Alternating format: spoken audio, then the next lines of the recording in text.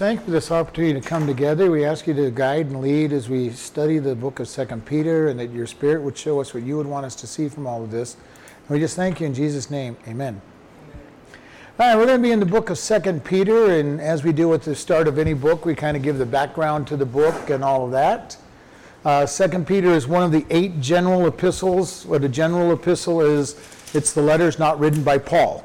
So in the New Testament, we have 29 books. We have the 4 Gospels, 1 history book, 1 book of prophecy, 8 general epistles, and the rest of them were all written by Paul. One of the general epistles we're not sure about because we're not quite sure who wrote the book of Hebrews. And when we get to Hebrews, we'll talk about its authorship. And it's a fair chance that it was written by Paul, but there's a number of other people they think might have written that book. Peter did write this book.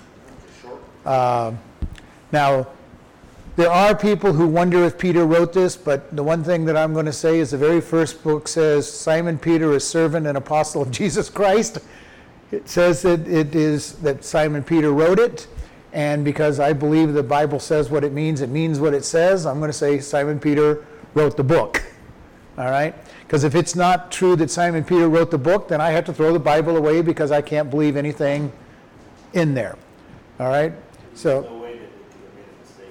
There's no way they could have made a mistake.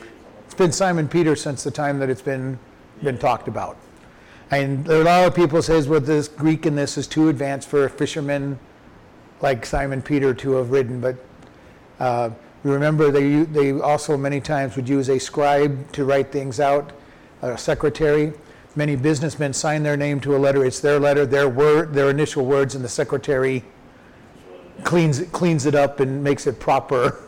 So these are Simon Peter's word. Whether he actually physically wrote all the words in it may or may not have happened.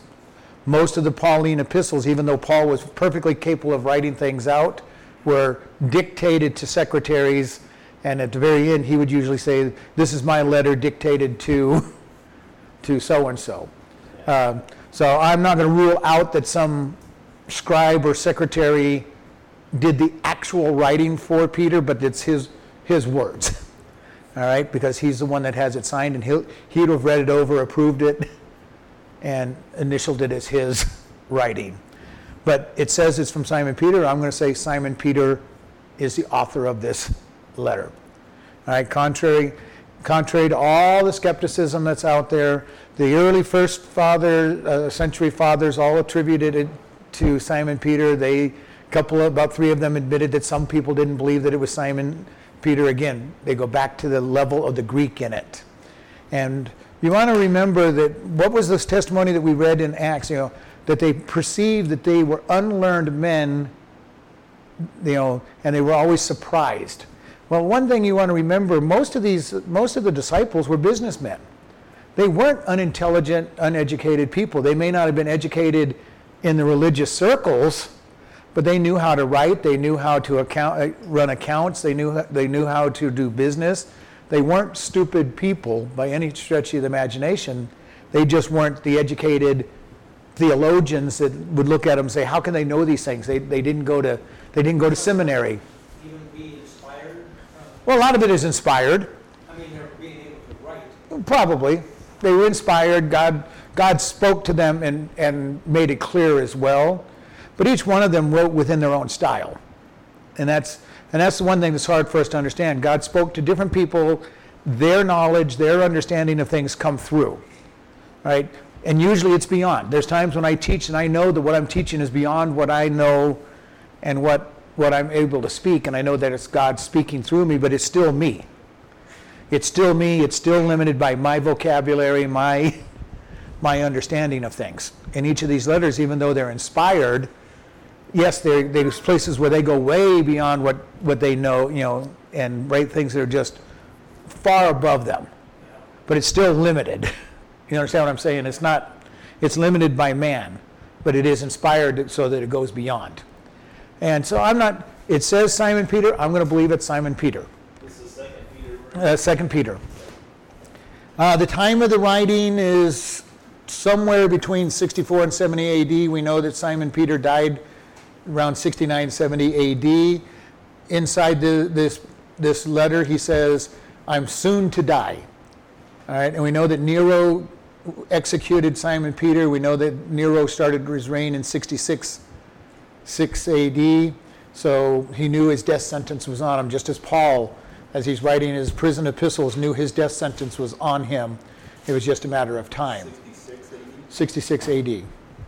That was when Nero started writing. And one of the things we know about the New Testament, it was all written before 70 AD.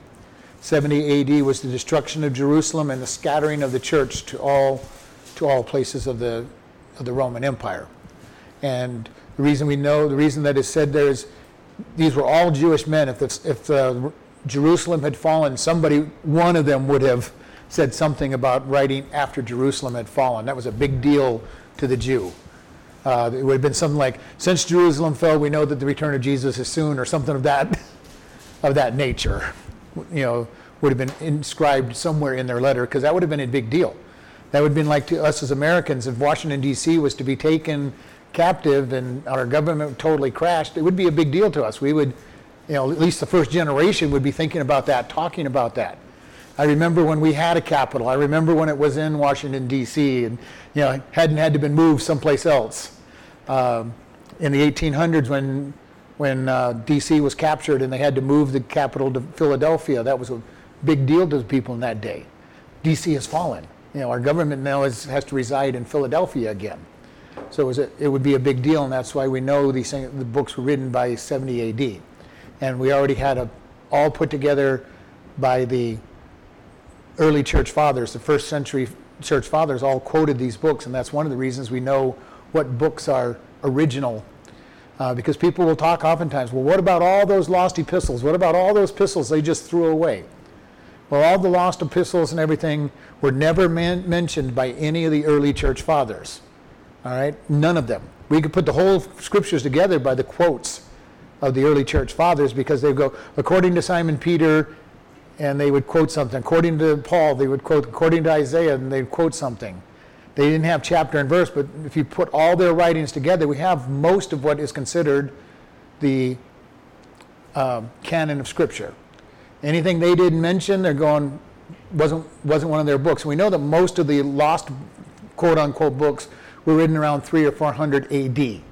And that's not ever mentioned by the people who want to say, well, these were just thrown out by the Council of Trent. They never considered these books. Well, of course they didn't consider them. They were new books by the time that they were being considered, even though they claimed to be written by Thomas and Judas and all these other people.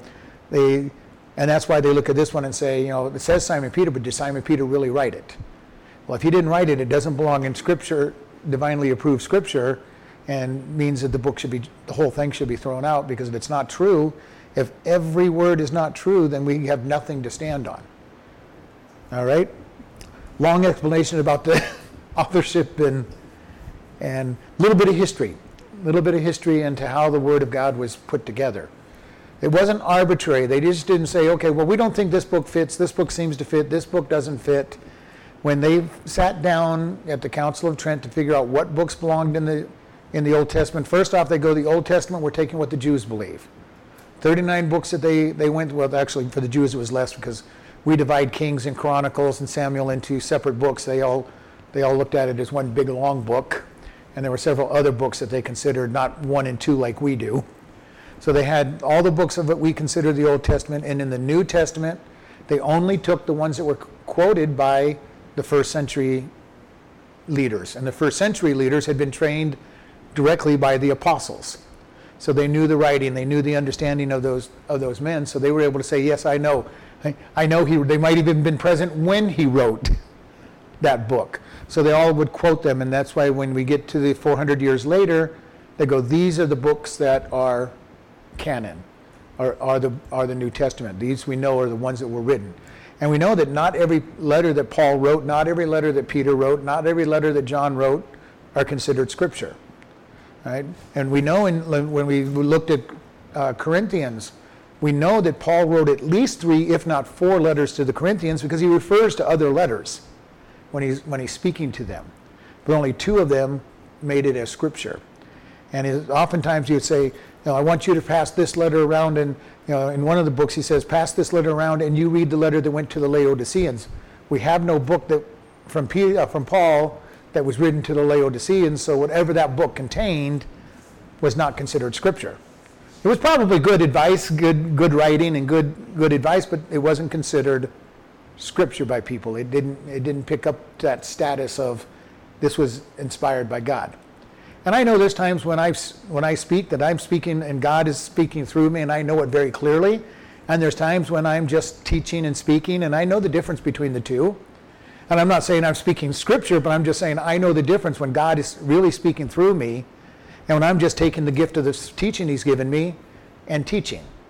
And I'm not saying there's anything wrong with either one of them. It's better when better when I know it's inspired, because I know that's God speaking. But it's not worthless when I'm teaching because I've studied and I know His Word. But I know the difference. And you all probably know the difference too when you're listening to me. So we're going to look at this. The outline of this book, the theme of this book is warning against false doctrines and the need for the Word of God to be taught and the certainty of the promises of God to be fulfilled. For only 3 chapters, it is a powerful book with great teaching in it. But Peter is going to be talking to them and saying, beware the false teachers. And this was a theme that Paul, especially in his latter days as he's getting ready to die, was a big theme for all the disciples. Jesus hasn't come in our lifetime, and we've already seen a whole bunch of false teachers popping up all over the place.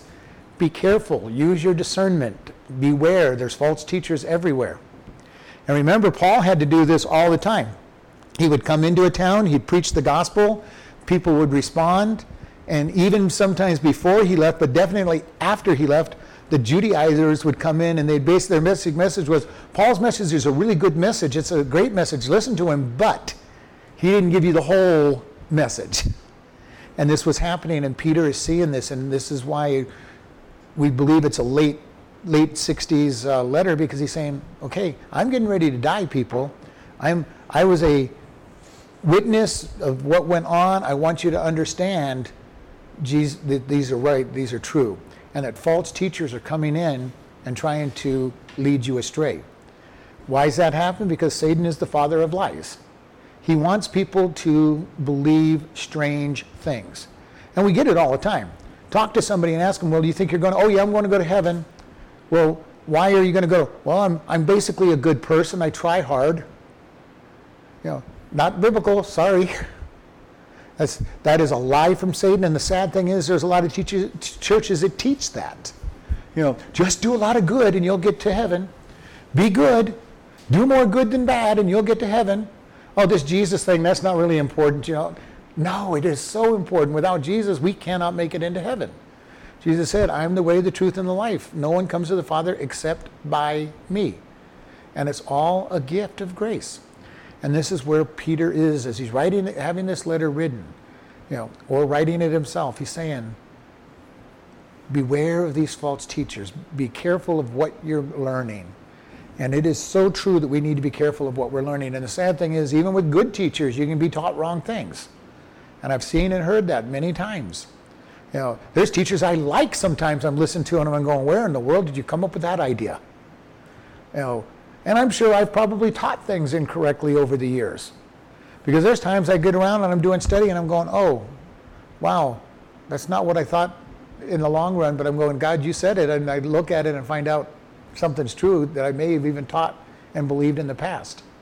So we're all able to learn, we're all able to grow. But just make sure that wherever you're growing, you're basing it on Scripture. And I've said this so many times, I don't expect everybody in this church to agree with me on every point. I'd be scared if everybody agreed with me on every single point. Because that would mean that I have a bunch of sheep just following me and they only have whatever knowledge I have, and that's not a good thing. But if you disagree, know why you disagree. Know why you believe scripturally, because I'll defend whatever I believe very adamantly and very strongly from the Scriptures. I'll tell you what I believe and why. Doesn't mean I'm always right. But I know what I believe and why I believe it. And if you know what you believe and you disagree, just make sure you know how to defend it from Scripture. Don't be going, well, I think this is the truth. Well, nobody cares what you think. Nobody cares what I think. Really. I have a lot of knowledge, I have a lot of understanding, but if it's something I just believe, I'm going to tell you this is what I think. And it's worth nothing, other than the fact that I've studied for 48 years and based most of what I think on my understanding of the scriptures. But we want to be careful. Know why you believe what you believe. And I'll lay out the reasons why I believe it. But there are times when I say this is what I believe because of what the scripture says. And sometimes it's very clear. And all I say is what you believe, know how to defend it. That is what Peter says. Be ready to give a defense for what you believe. The last thing I want anybody in our church to be, well, this is just what I think. Well, that's wonderful. We got lots of people thinking they're going to heaven when they're headed straight to hell because they're not basing it on Jesus Christ, but they think that what they have is true. And that's a big problem in our world today. We have people growing up that have been told for years that whatever you think is good. In school, they're being told that if you spell elephant, E-L-F-A-N-T, that you're okay. Because they're not going to correct them because, well, it sounds that way, so we'll just let them spell it whatever way they want. So they end up going to work looking stupid because they don't know how to spell, thinking they're smart because everybody's told them how smart they are and how original they are, and they come to work and somebody now corrects them, especially if they go to work in the writing industry where you're supposed to write correctly. And we're seeing all of this thing. We have an entire generation of entitled people. You go to sports and everybody gets the trophy for participating. And now they won't even give out a most valuable player because you're not going to single out somebody to be better than all the rest because everybody is just as good as everybody else. And that's what our kids are being told until they hit the workplace, and all of a sudden they're being told, you're not good. And they go, what do you mean I'm not good? And it's heartbreaking to them, soul destroying to them, and angering to them, and it's going to get worse because of where we're at.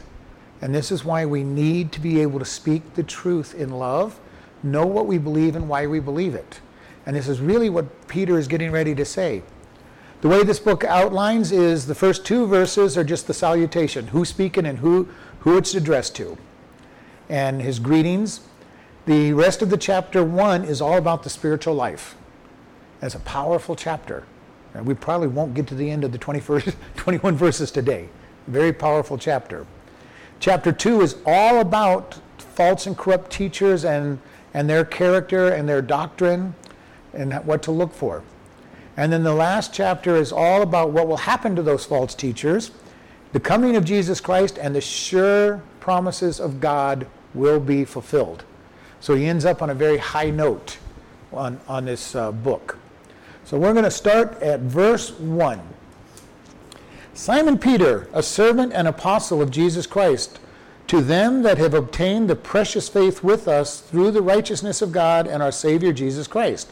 Grace be multiplied unto you through the knowledge of God and of Jesus our Lord, according with as his divine power hath given unto us all things that pertain unto life and godliness, through the knowledge of him that hath called us to glory and virtue, whereby are given unto us exceeding great and precious promises, that by these ye might be partakers of the divine nature, having escaped the corruption that is in this world through lust. Besides this, giving all diligence, add to your faith virtue, and to virtue knowledge, and knowledge temperance, and to temperance patience, and to patience godliness, and to godliness brotherly kindness, and to brotherly kindness charity. For if these things be in you and abound, they make you that you shall neither be barren nor unfruitful in the knowledge of our Lord Jesus Christ. But he that lacks these things is blind and cannot see afar off, and hath forgotten that he was purged from his old sins. All right, we're going to just stop there and look at this. Simon Peter, a servant and apostle of Jesus Christ. And when we read the word servant, we need to really understand that when it is written out, it means a voluntary servant by choice, not compulsion. All right? In the Old Testament, when it would be a bond slave, somebody who's agreed to be a servant. And what would end up happening is, if you ended up in trouble in old Israel, you ended up in financial trouble or whatever, and somebody bought your contract or bought your services for 7 years. At the end of the 7 years, if you really loved your master and it was a good master, you kind of you knew you were going to mess up when you came back out again. You could say, I don't want to be released. I want to be your servant for the rest of my time. I voluntarily choose to be your servant. And then they would put a earring in your ear, particular earring in your ear to show that you were a bond slave, a slave that had chosen the position of servant. This is that equivalent here. Peter is saying, I have chosen to follow Jesus as his servant. He is my master, my Lord, which means he was admitting that he is to do whatever Jesus says. Part of our problem in today's world is we don't look at ourselves as servants of Jesus, especially out here in America. We really don't like the idea of being servants or having a king or lord over us. We take pride in, we get to vote in our president, we get to vote in our governor, we get to vote in all of our representatives, and if we don't like them, I'm going to get rid of them. That's not the attitude here. It's not the attitude we should have as Christians toward God. He is our Lord and Master. If he says jump, we're to say, how high do you want us to jump? He says go talk to that person, how long do you want me to talk to them about? But what we usually do, God, I'm just not in the mood to go to church. I'm not in the mood to go talk to that person. I'm not in the mood to serve you today. It's just a bad day. I just want to sleep today. If you had a servant that said that to their master, that servant would be beat, or at least very severely punished. We are servants to God.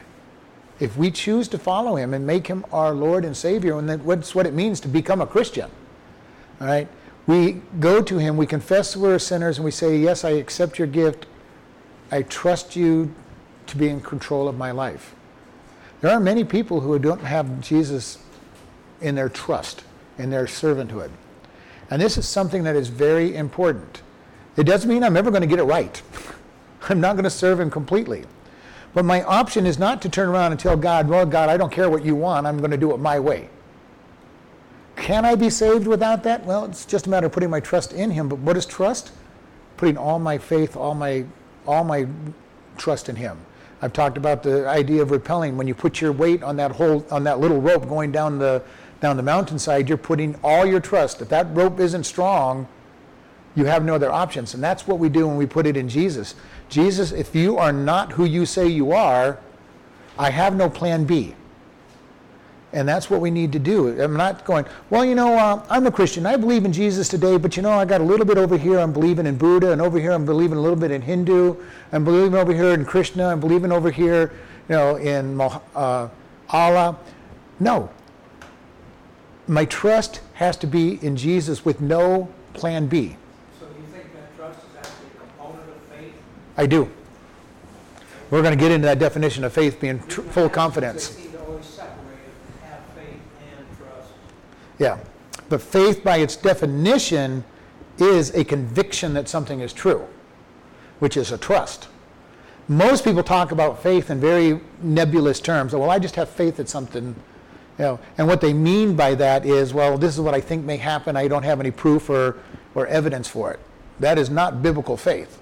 Biblical faith is I have an absolute conviction in it, maybe not 100% proved. It's not proven 100%. We all have faith. When we sit down in these chairs in this room, we have faith that the chair is going to hold us up. Why? It always has in the past. The chairs that look like these that I've sat in look like I think they would hold up. And I've shared with you those things they use for those little white chairs that have got little tiny rods that look like they can't hold up anything, and they can't, that they use for parties and everything. I have no faith that those chairs are going to hold somebody my weight up. I sit down on I've broken enough of those at 300 pounds, and they've gone flat on the ground, and it hurt. So when I see those chairs, even though I've lost a lot of weight now, I still do not trust or have faith that chair works. They probably work just fine at my weight now, but the evidence on my life is don't sit in those chairs. They don't work. On these chairs, most of the time they work. I've had one or two that were bent or broken, but they've never collapsed all the way. They've just kind of, usually it's right there where the leg comes up against the back and it bends or goes off, and you can see why it was broken, and I look for those defects. But for faith, as far as God is concerned, it's a conviction. It's a conviction that what he says is true. And then as I walk in that truth, walk in that faith, it becomes true, and he proves it to me. And once he proves it to me, it's no longer faith, because it's proven now. I've walked with God long enough and watched him be true and faithful with what he said. Most of what he says now is not an idea of faith to me anymore. God, even when it's something new, well, God, you've been true in the past. I have absolute confidence that this one's true. Now, when I first started as Christianity and studying, it wasn't that way. A lot of it was just plain faith. All right, God, you said it. I'm going to believe it because you said it. But as I walk with him and I watch how he delivers and I watch how he's answered and how he's fulfilled every one of his promises, faith becomes less and less this nebulous idea of, I just have this hope and that what he says is true. It's becoming now grounded in truth. God, you have been faithful everywhere else. I know what you're saying is true. And that's where I'm at now. All right, God, well, you said what? Okay, God, I'm going to accept it. Does that make sense on it? It starts out with just this kind of nebulous faith. All right, God, you said have faith in you. But it grows deeper and deeper into an absolute understanding and truth. And faith comes by hearing, and hearing by the word of God. So to increase my faith, I get to know his word more. And the more I get to know his word, the more I get to experience his word, because he starts fulfilling his word. And I now have ground to stand under. I'm not just, and we listen to people, they talk about, well, I have faith. Well, what do you have faith in? Well, I just kind of have faith. I believe that God is good. I believe all people go to heaven. And what are you putting your faith in? Well, I just think. I just feel. That's a terrible place to have your faith, but that is where we start. Even as Christians, very few people come to Christ having a fully grounded faith that fully trust in him. When we first come to him, it's, well, God, I sure hope what you're saying is true, that I was destined for hell and you died for me and I accept you and I'm putting my trust in you. And we start there, which is, okay, I have nothing really to hold on to, but I'm going to believe. And then we walk with him. The more we walk with him, the deeper that faith gets and the more grounded that faith comes into, and I start having a conviction. That faith becomes an absolute strong conviction that I can do it. And that is where it comes into. Starts out very nebulous, and as I walk with him, it gets very strong. Right now, I'm in a place where people aren't going to shake me on what the Word of God says. They're just not. I've studied it. I know it. I know that God has spoken the truth. I know that he's delivered me. I know that all things work together for good, because for 48 years I've watched things over and over work out together for good. And even if I don't understand it, I then now trust him. Okay, God, the other 80, 90% that I know worked out for good, I'm going to trust you that the other 10 or 20 will be good when I get to see it from heaven's side. Even though I may not understand it, because I'm not you. And as I heard a pastor say today, God doesn't tell us why he does things because we wouldn't like the reason that he did it in the first place. God, why did you put me through so much pain for the last week? Well, it's so that this person would see you persevere and be able to follow me, get excited and follow me more. Well, God, I don't think that's fair that you put me through pain so that they would. But if I start following God and saying, oh, all right, God, that's what you want? Thank you. But we're not going to like it when God says, I did this so that somebody else could grow. God, God, why'd you burn my house down, take my cars away, take my job away, take away my health, and leave me like Job, sick on the ground? Just so Satan would see my power and see your faithfulness in me, so that I could then show him my reward afterward. Would we like the answer while we're living? No. Would we like it in heaven? Probably, because of all the rewards that come along with it. But on this world, would we like that answer? Absolutely not. You did all this so you can make a point with Satan. You did all this to make a point with another Christian to grow and walk with you. You did all this so that others, the lost, might come to you. In this lifetime, we probably won't like that answer until we've grown to a place where, all right, God, I'm willing to go through whatever you're going to put me through so that somebody else can come to Christ. And that's what Paul says. He goes, I would be willing to go to hell if you would just bring all of Israel to you. Now, I haven't got that far yet. All right, I haven't got that far yet, but I am understanding what he said. God, I'm willing to go through pain if it will help somebody else come to you. And there's times when I've gone through pain and suffering so that somebody else can be see the devotion and go forward with God. I mean, if God does stuff like that and yet you still fail at that, you don't hold up your end. Then you're given grace, and God will embrace you and turn that to good even. Because the promise is all things work together for good. Even when I mess up, even when I sin and tear apart my testimony before people and God, destroy God's testimony in my realm of God will still work it out for good. So they seem to do that very well. We all do.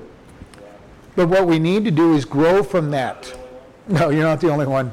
We all need to grow through that and say, okay, God, help me so I don't fail the next time. Somebody who comes to Christ and just wants to give up whatever sin they have, smoking, drinking, fornication, whatever it might be, and keep falling, and keep falling. Hopefully God gets more and more control of them each time, and eventually they have enough faith to just say, God, I trust you more than I trust this sin. I trust you to give me the power to overcome this sin, whatever that sin, and it could be any number of sins. We all have a sin that bothers us, whether it's something that people know or not, because it could just be something mental. I always think the wrong thing. I see this person and I lust. I see somebody like that person and I lust, and can just not get over it. And God says, nobody else knows that's your problem, but you know it. The thing that you've got to look at is whatever is dragging and knocking you down is whatever God is trying to teach you at that moment, and you need to ask for strength to get over it. And we just need to recognize, all right, God, I can't get over this. I need you. And I've said this over and over again. If you're learning patience, you're going to find all kinds of people that try your patience until you finally say, God, I can't do it. I need you. If you're having to learn to love people, depending on where you're at, God's going to put people in that are hard for you to love. And believe me, I know what it's like to have that. Because God knows I don't like people. I like them much better than I used to. I really am a loner. I like being alone. I have no problem. When I worked at home as a telecommuter, if I didn't have church, I would have never gone out of the house, and I would have been happy. I would have gone out to go buy groceries and come back home, and I would have never left home because I was at home. That's the type of person I am. God has taught me to love people and care about people over the years. And now I still have tendencies toward a loner, but I now am working to love people and caring about people. And it's always a trial area for me. Oftentimes God will come in and say, all right, here's somebody that's going to be real easy for you to love. And I'm being very facetious when I say that. They're going to be very hard. They're going to do everything I hate, everything I don't like. And it's like, okay, God, you put this person in my life. All right, you're going to have to help me love this person. Try to be kind to this person. And this is where you're going to be. Whatever God is teaching you, and every one of us have something in our life that we can look at and say, God, you're trying to teach me something right now. Help me. Help me learn this lesson, because God does not move on to the next lesson until we learn the lesson he's working on. So I know people who for decades have had the same thing going on in their life, and they're wondering why. You haven't learned your lesson yet. I fought with God for 6 years on a particular issue one time before I finally said, God, I give up. And it was just one lesson after another, after another, after another, and failing on every one of them for 6 years. And I gave up, gave it to God. He says, okay, let's move on now. You got this lesson. And he moved to the next level of the lesson. But he's going to think about this. So when you're going through a hard time and you say, God, what is it you're working on me on? And all you have to do is, what do I keep going through? What is it that keeps dragging me down? Start giving it to God and asking for the strength to get through it. Then when you get through it, he'll give you another thing to learn to do. So all of our life is going to be this cycle of lessons to go through. This whole cycle of possible things to go through. And all of that comes down to our faith. Getting back to where the question was, our faith. And he says, he's an apostle of Jesus to them that have obtained a like precious faith with us.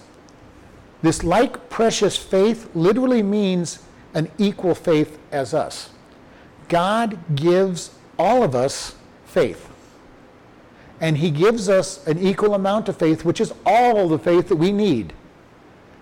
We have to learn to use it. It would almost be like he goes, okay, you've got $1 million in the bank, and I don't know there's $1 million in the bank. Is that helping me at all?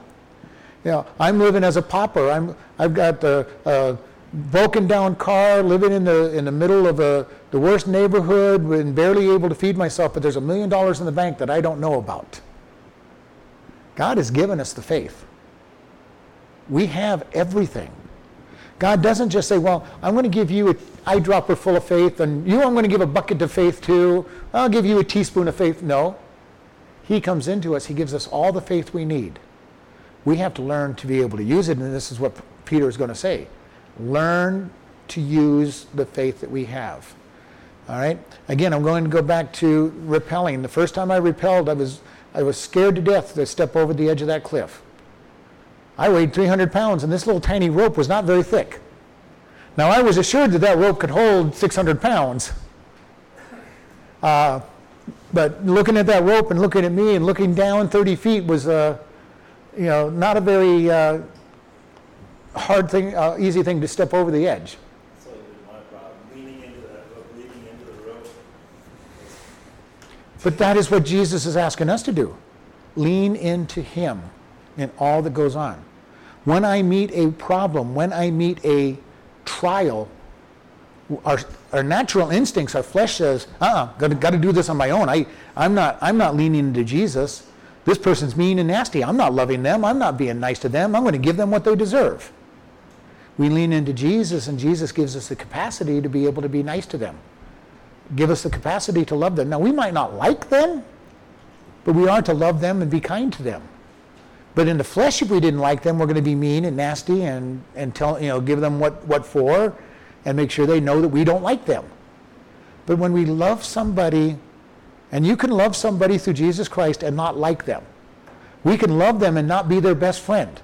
We can love them and not really desire to be in their presence. But when we are in their presence, we're going to be kind to them and love them and be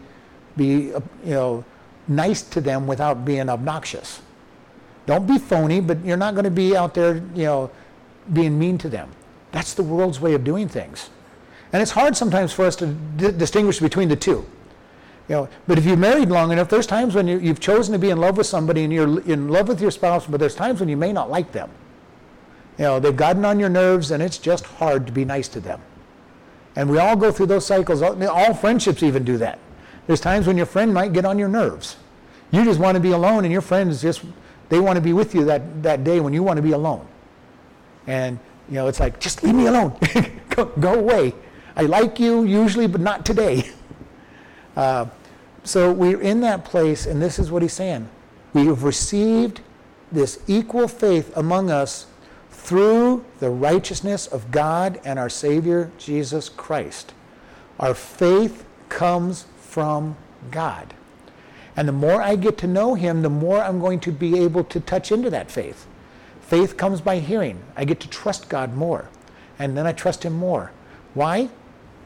I listen to, I get to know God. And the more I get to know the heart of God, the more I can trust him. And it's the same thing even in the world. The more I know somebody, especially if they're a good person, the more I'm going to know whether I can trust or not trust them. There are some people I know I wouldn't trust them at all because they have proved that they're untrustworthy. I've given them chances and they didn't get it done. You give them a job and they don't get it done. You ask them to do something, they don't get it done. You know that if their lips are moving, they're lying. And there are people like that. If their lips are moving, they're lying. Many of them are go into politics. But we all know people like that. If their lips are moving, they're so full of Satan, because it says Satan, when he speaks his native language, which is lies. And we all know that there are people out there that when they speak, they're lying. And I'm not going to say 100% of the time, but no more. You just get so used to them that when they're speaking, I can't believe anything they say, and you take everything they say with a whole truckload of salt. Not sure I can believe anything you're saying, so I'm just going to back off. And then there's other people we know that they're so trustworthy, we're going to believe just about anything they say because they've proven themselves to be trustworthy.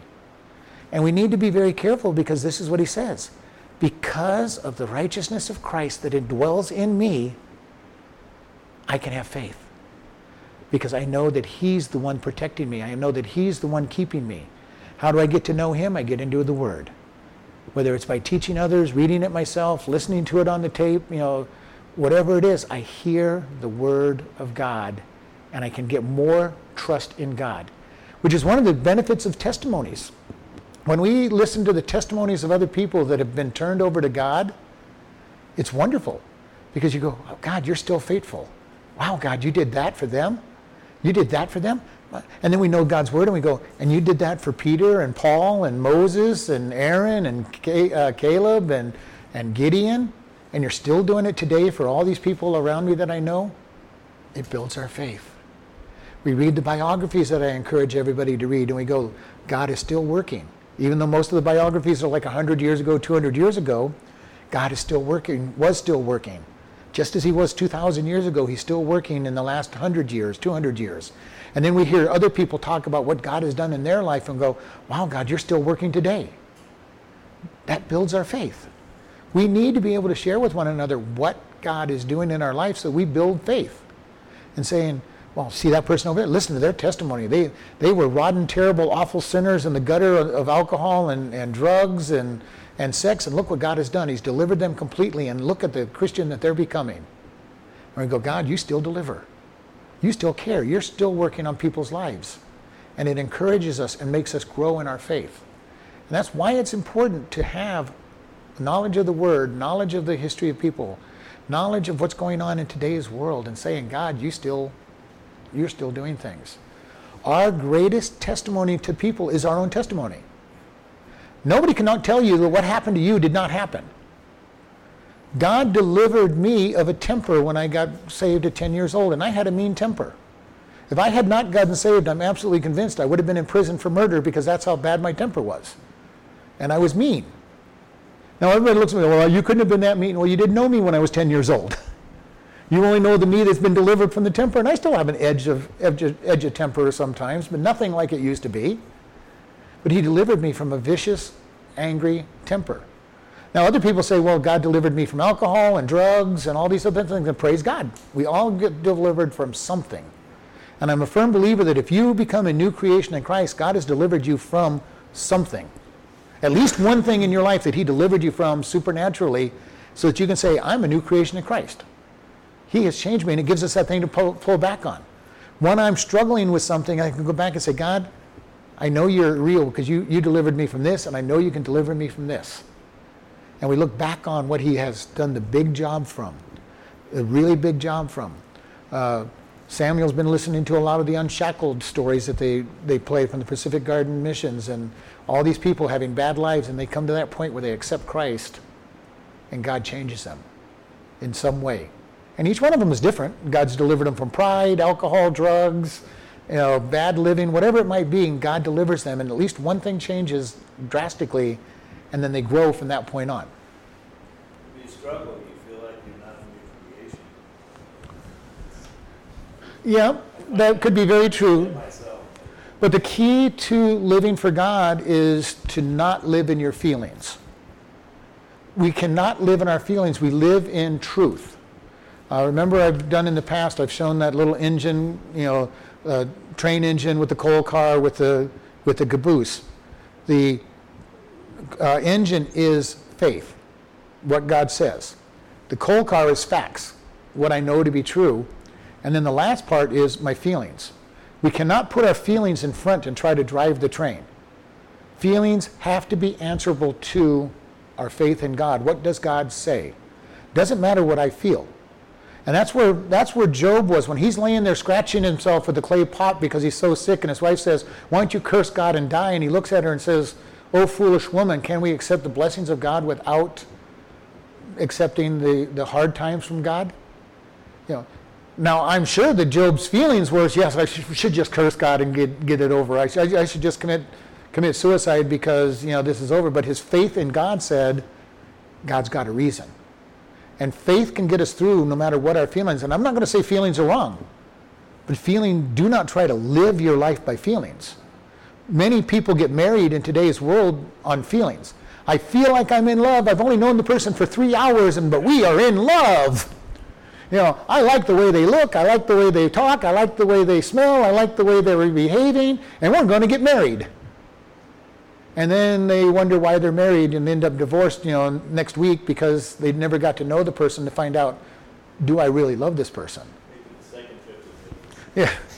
But you understand what I'm saying. If we try to say, God, when I'm in the middle of a trial and I'm saying all things work together for good, in the middle of the trial, I don't feel like all things are going to work together for good. And if I'm basing my life on my feelings, I'm going to bail out and try to find some way to get out of the problem on my own. Instead of saying, God, I don't understand this, but I am going to let you be in control and I'm holding on to your promise that all things work together for good. Now, he still may take us out of the problem. But it's not me saying, I got to get out of this problem because this just, I just feel so bad. God cannot be allowing this to happen in my life. And yet there's times when bad things are happening and God said, I have a reason for this. I have a reason for this. Just be patient for it. And my greatest example, and I use this a lot, not to make myself look good, but when God put me through 6 months of pain on gout, on crutches for 6 months, and I'm going, God, I don't understand this. The medicines aren't working, and I'm still serving you. I'm doing the best I can in as much pain. And then a year later, somebody says how encouraged they were because I served God in obvious pain. My goal in the past would have been to bail and get out of it. God, I'm going to do something to get out of this pain because this is just not worth it, or I'm just going to stay home because I'm in too much pain to serve you. That would have been my flesh. And there were times when I'm going, God, I really don't want to get up and do this. I've got to walk around all the Sunday school classes because I'm the Sunday school superintendent, and I've got to check on all the classes all over the building, upstairs, downstairs, walking about a half mile to a mile by the time I'm done on crutches. And believe me, there were times that I woke up going, I don't want to do this. I had that gap. I know what you're But I got up and did it.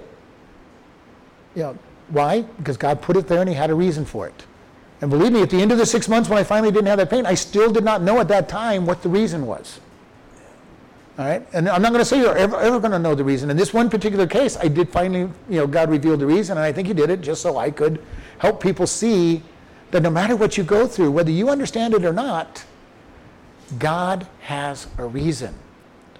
You have the story of, what was his name?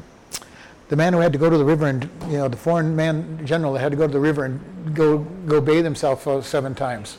Huh? King. No, it wasn't. Anyway,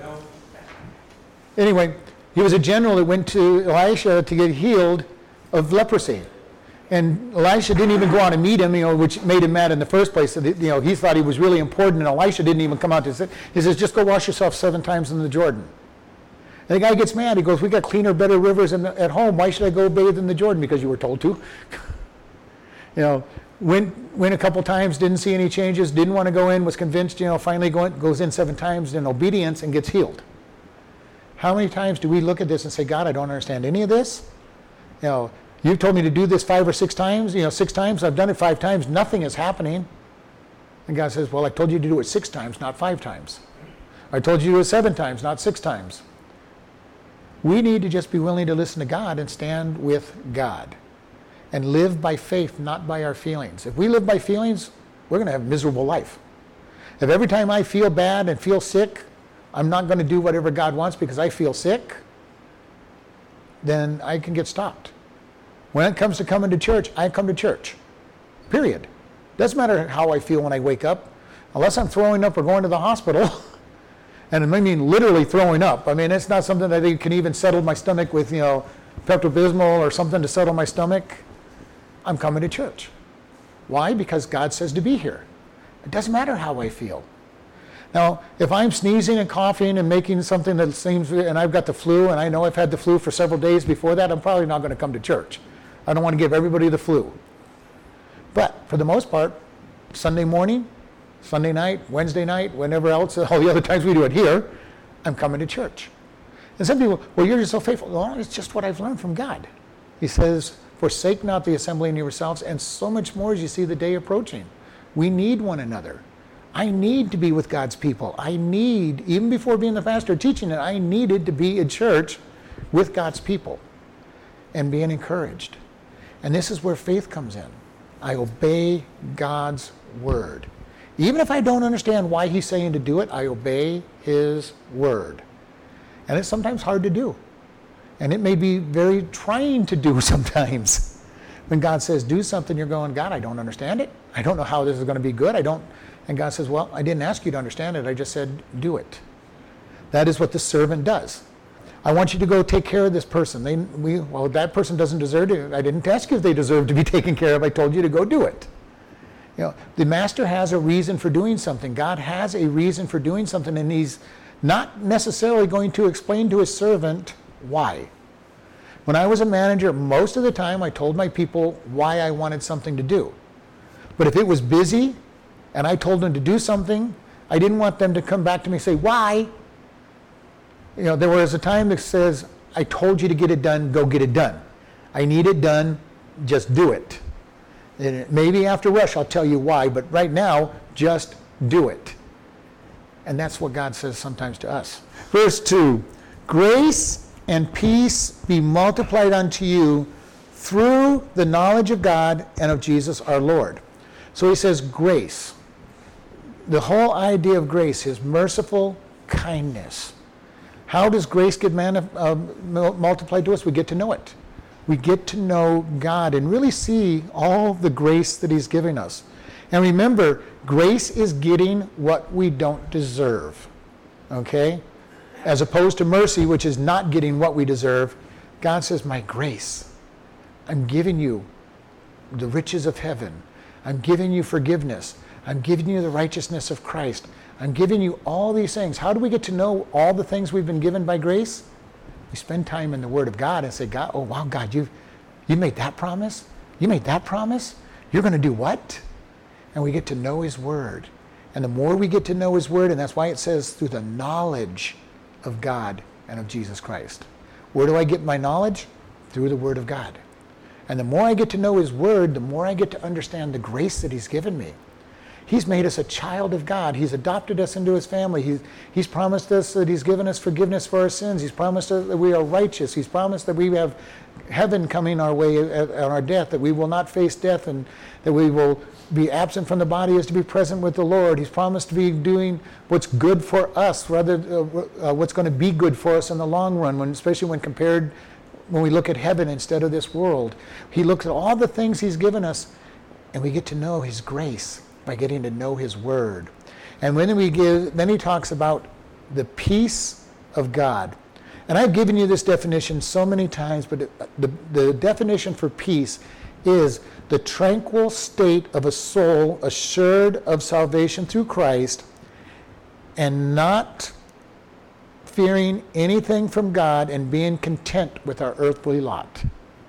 It's a pretty powerful statement. Peace. I'm not worried about eternity. Why? I've got heaven. I know that I have heaven. I know that God is not going to bail out on me. That in and of itself is enough to give us great confidence. God, you're going to take me to heaven. Heaven is so wonderful I can't even conceive of it, and the picture you've given is so mind-blowingly, good, and that's even a minor thing compared to what it is. You've promised me that I'm righteous. You've promised me that you're not going to reject me because I am clothed in the righteousness of Christ. Right there is enough to keep you happy. And then we learn contentment. God, I am just content with whatever you give me. Not that we won't try to improve or anything, but I'm content. If all God gave me was food on my table and a roof over my head, then I should be content. And God has given me so much more than the bare minimums. And one thing we really need to understand, God has promised to give us all of our needs. He promises to meet our needs. And then he just throws in some of our wants on top of that. And that's the wonderful thing. What do we need? Food and shelter. And some clothing. What do we get? Well, I've got utilities. I've got good cars. I've got gas in my cars. I've got insurance. I've got a job bringing all this money in. I get to teach people. I get to have a family that is growing and following Christ. He's starting to meet wants. And as long as we stay faithful, who knows where those wants will even go.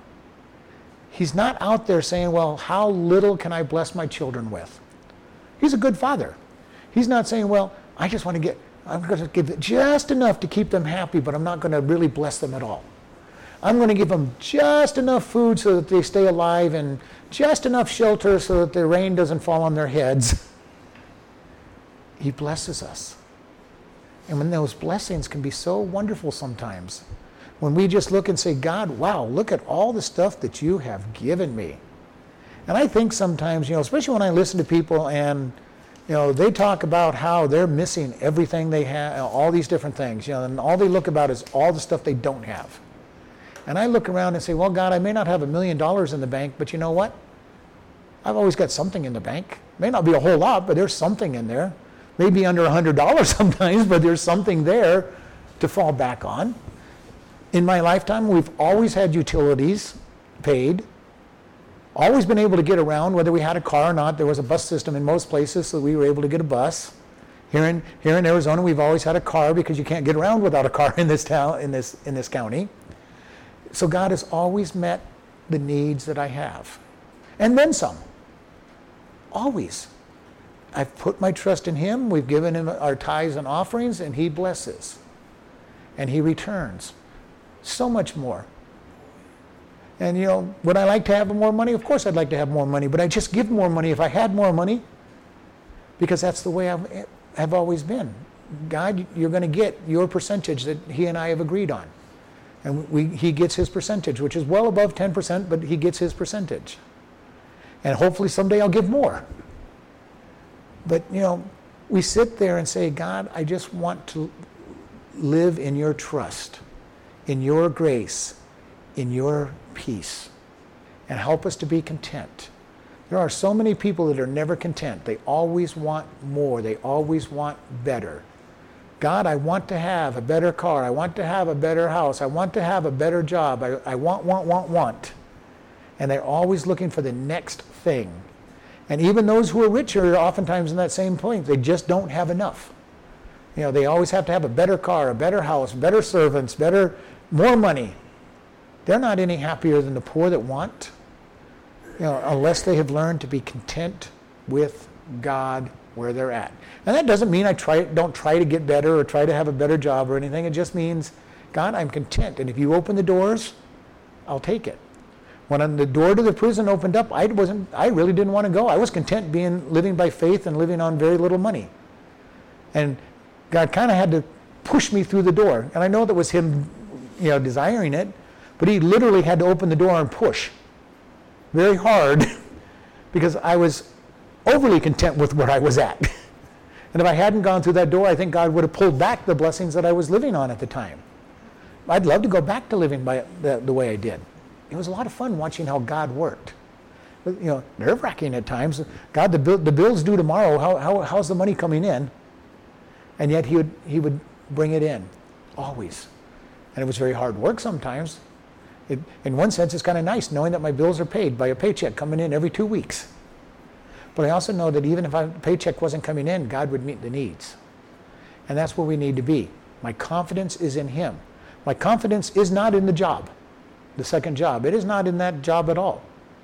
It's nice having it, makes a nice paycheck, and gives me opportunities to minister to people out there in the prison. But if it was to disappear, it wouldn't be the end of the world, because God is in charge and would meet the needs. All right, we're going to end there. That went by fast. Lord, we just thank You for this day. We thank You for this opportunity to come before You and to seek You. Lord, we ask You, teach us to be more in Your grace. Teach us to understand You in greater, deeper depths. Keep us in the Word so that we can grow in Your faith, grow in Your grace, grow in Your peace. And we just thank You in Jesus' name. Amen.